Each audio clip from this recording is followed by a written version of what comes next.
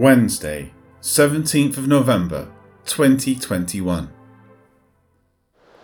For you will not leave my soul in Hades, nor will you allow your Holy One to see corruption.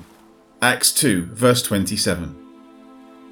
In this verse, Peter continues to cite the 16th Psalm.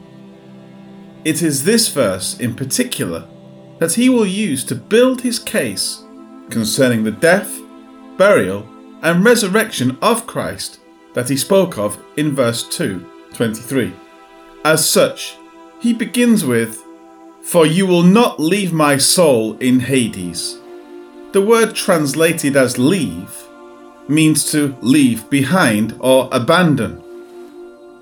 Other words which give the sense might be to forsake or to desert. The word translated as soul is the Greek word psyche that can have various significations, but the intent here is the being of the person that extends beyond the physical makeup. It is based on the Hebrew word nephesh, which carries the same general meanings as the Greek. That this is referring to that which animates the body is obvious from the context because of the words in Hades. Hades, translated as hell in older versions, is the repository for the dead. Today, hell is considered the place of damnation and eternal torment, but that was not its original intent. The Greek word Hades is the unseen world where departed spirits go.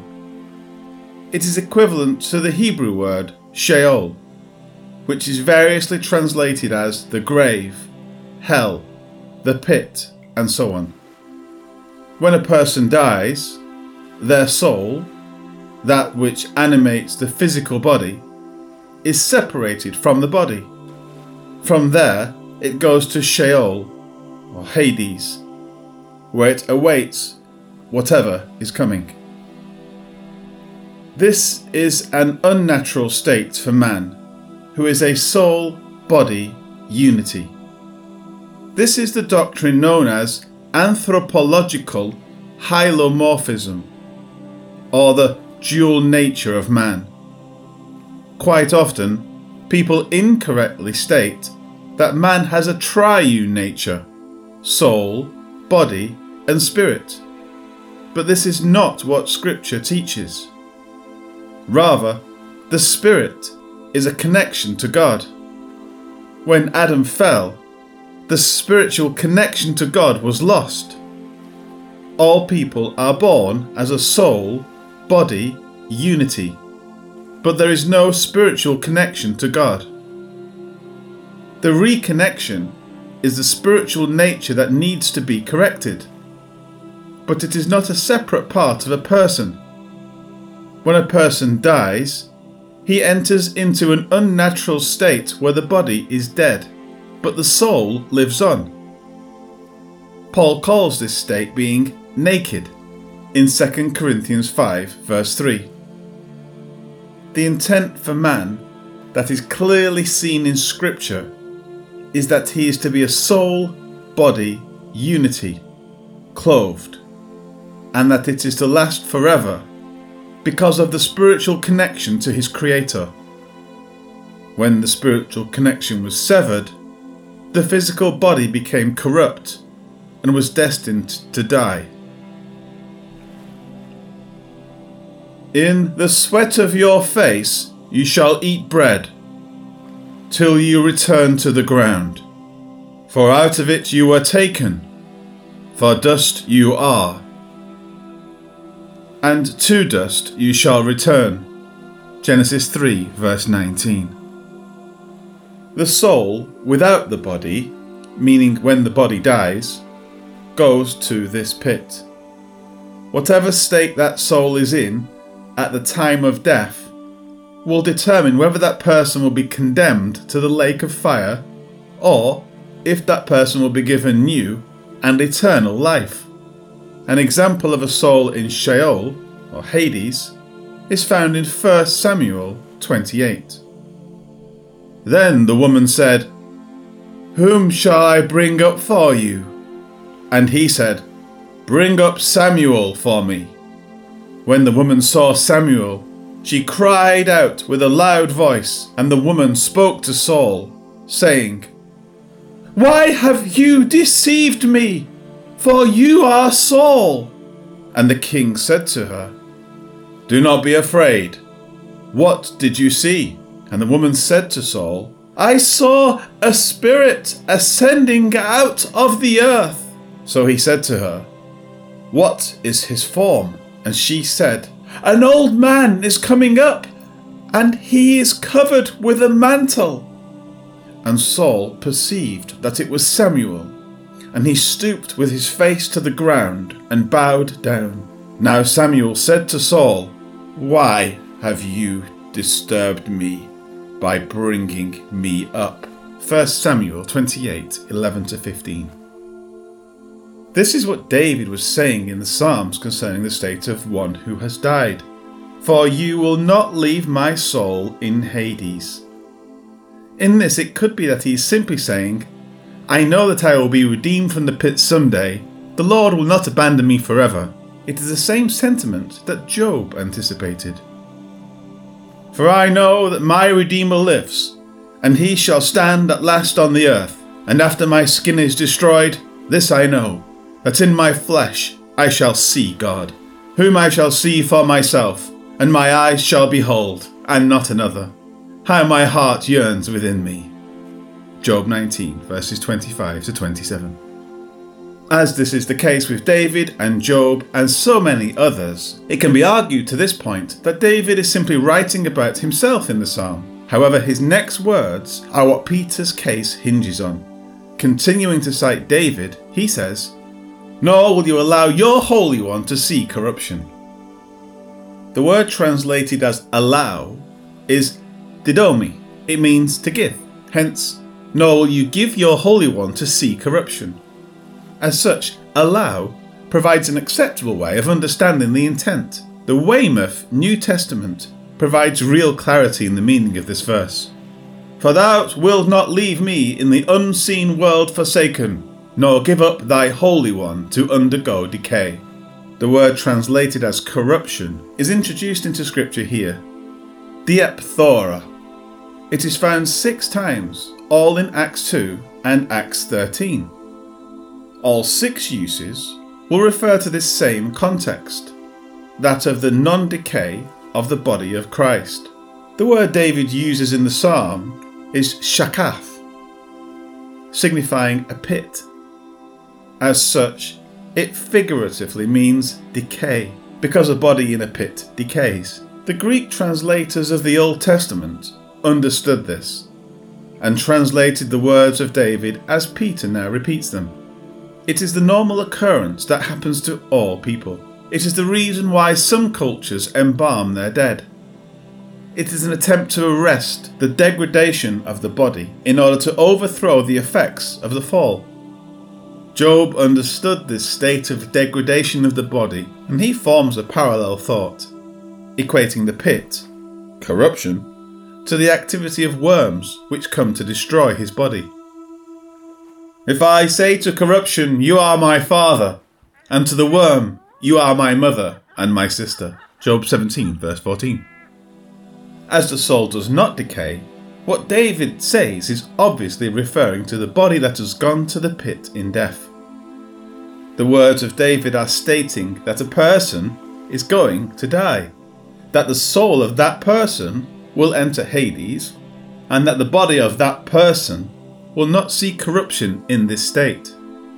After finishing his quote from the Psalms, Peter will then explain why this must be speaking of the Messiah rather than David referring to himself.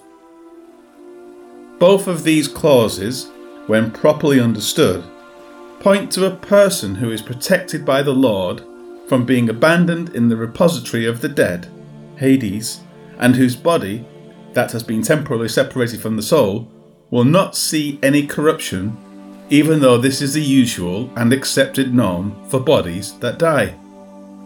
That this separation is temporary is to be inferred because the soul has not been left in Hades.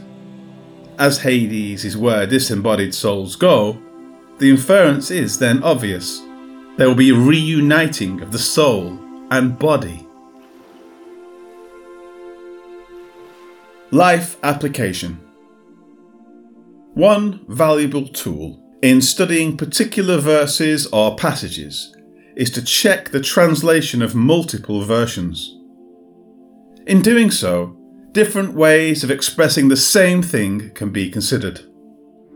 In knowing what the original language says, and then noting these various translations, it is as if a flower has opened up with many beautiful petals that look the same, but are individual from one another. At the same time, one must be careful to not simply choose the translation that he likes the most because it is pleasing to the ear. It may be wrong, and indeed translations are often wrong, but to see the variations can help come to a proper conclusion about what is being said. This is exactly what the authors of the King James Version said to do in their preface.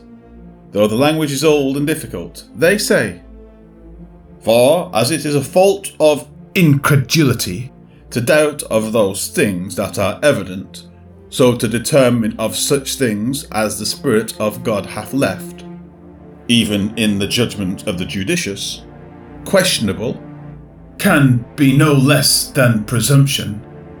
Therefore, as Senior Augustine saith, that variety of translations is profitable for the finding out of the sense of the Scriptures. So diversity of signification and sense in the margin, where the text is not so clear, must needs do good, yea, is necessary, as we are persuaded." In other words, they are fully persuaded that it is necessary to use a multitude of translations and to also check the margin notes where the text is not so clear. As such, we can close with an evaluation of the verse set before us today in a multitude of translations. "Because you will not abandon me to the realm of the dead, you will not let your Holy One see decay." NIV. "For you will not leave my soul among the dead, or allow your Holy One to rot in the grave." NLT. "For you will not abandon my soul to Hades, or let your Holy One see corruption." ESV. "Because you will not abandon my soul to Hades, nor will you let your Holy One see decay." BSB. "For you will not abandon my soul into Hades, nor will you allow your Holy One to see decay." BLB. "Because thou wilt not leave my soul in hell, neither wilt thou suffer thine Holy One to see corruption." KJV. "For you will not leave my soul in Hades, nor will you allow your Holy One to see corruption." NKJV. "For you will not abandon my soul to Hades, nor will you allow your Holy One to undergo decay." NASB.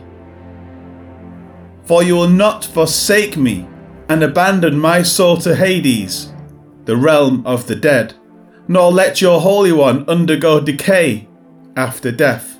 Amplified Version. "Because you will not abandon me in Hades, or allow your Holy One to see decay." CSB. "Because you will not leave me in Hades, or allow your Holy One to see decay." HCSB. "Because thou wilt not leave my soul unto Hades, neither wilt thou give thy Holy One to see corruption." ASV. "Because you did not leave my soul in Sheol, and you did not give your pure one to see destruction." Aramaic. "The Lord won't leave me in the grave. I am his Holy One, and he won't let my body decay." CEV. "Because thou wilt not leave my soul in hell, nor suffer thy Holy One to see corruption." Douay Rheims. "Because thou wilt not leave my soul in Hades, neither wilt thou give thy Holy One to see corruption. ERV. Because you will not abandon me in the world of the dead, you will not allow your faithful servant to rot in the grave. GNT. Because you did not abandon my soul to the grave, or allow your Holy One to decay. GWT. For you will not abandon my soul to Hades, or allow your Holy One to experience decay. ISV. Because you will not leave my soul to Hades, nor will you give your Holy One to see corruption. LSV. Because you will not leave my soul in Hades, nor permit your Holy One to experience decay.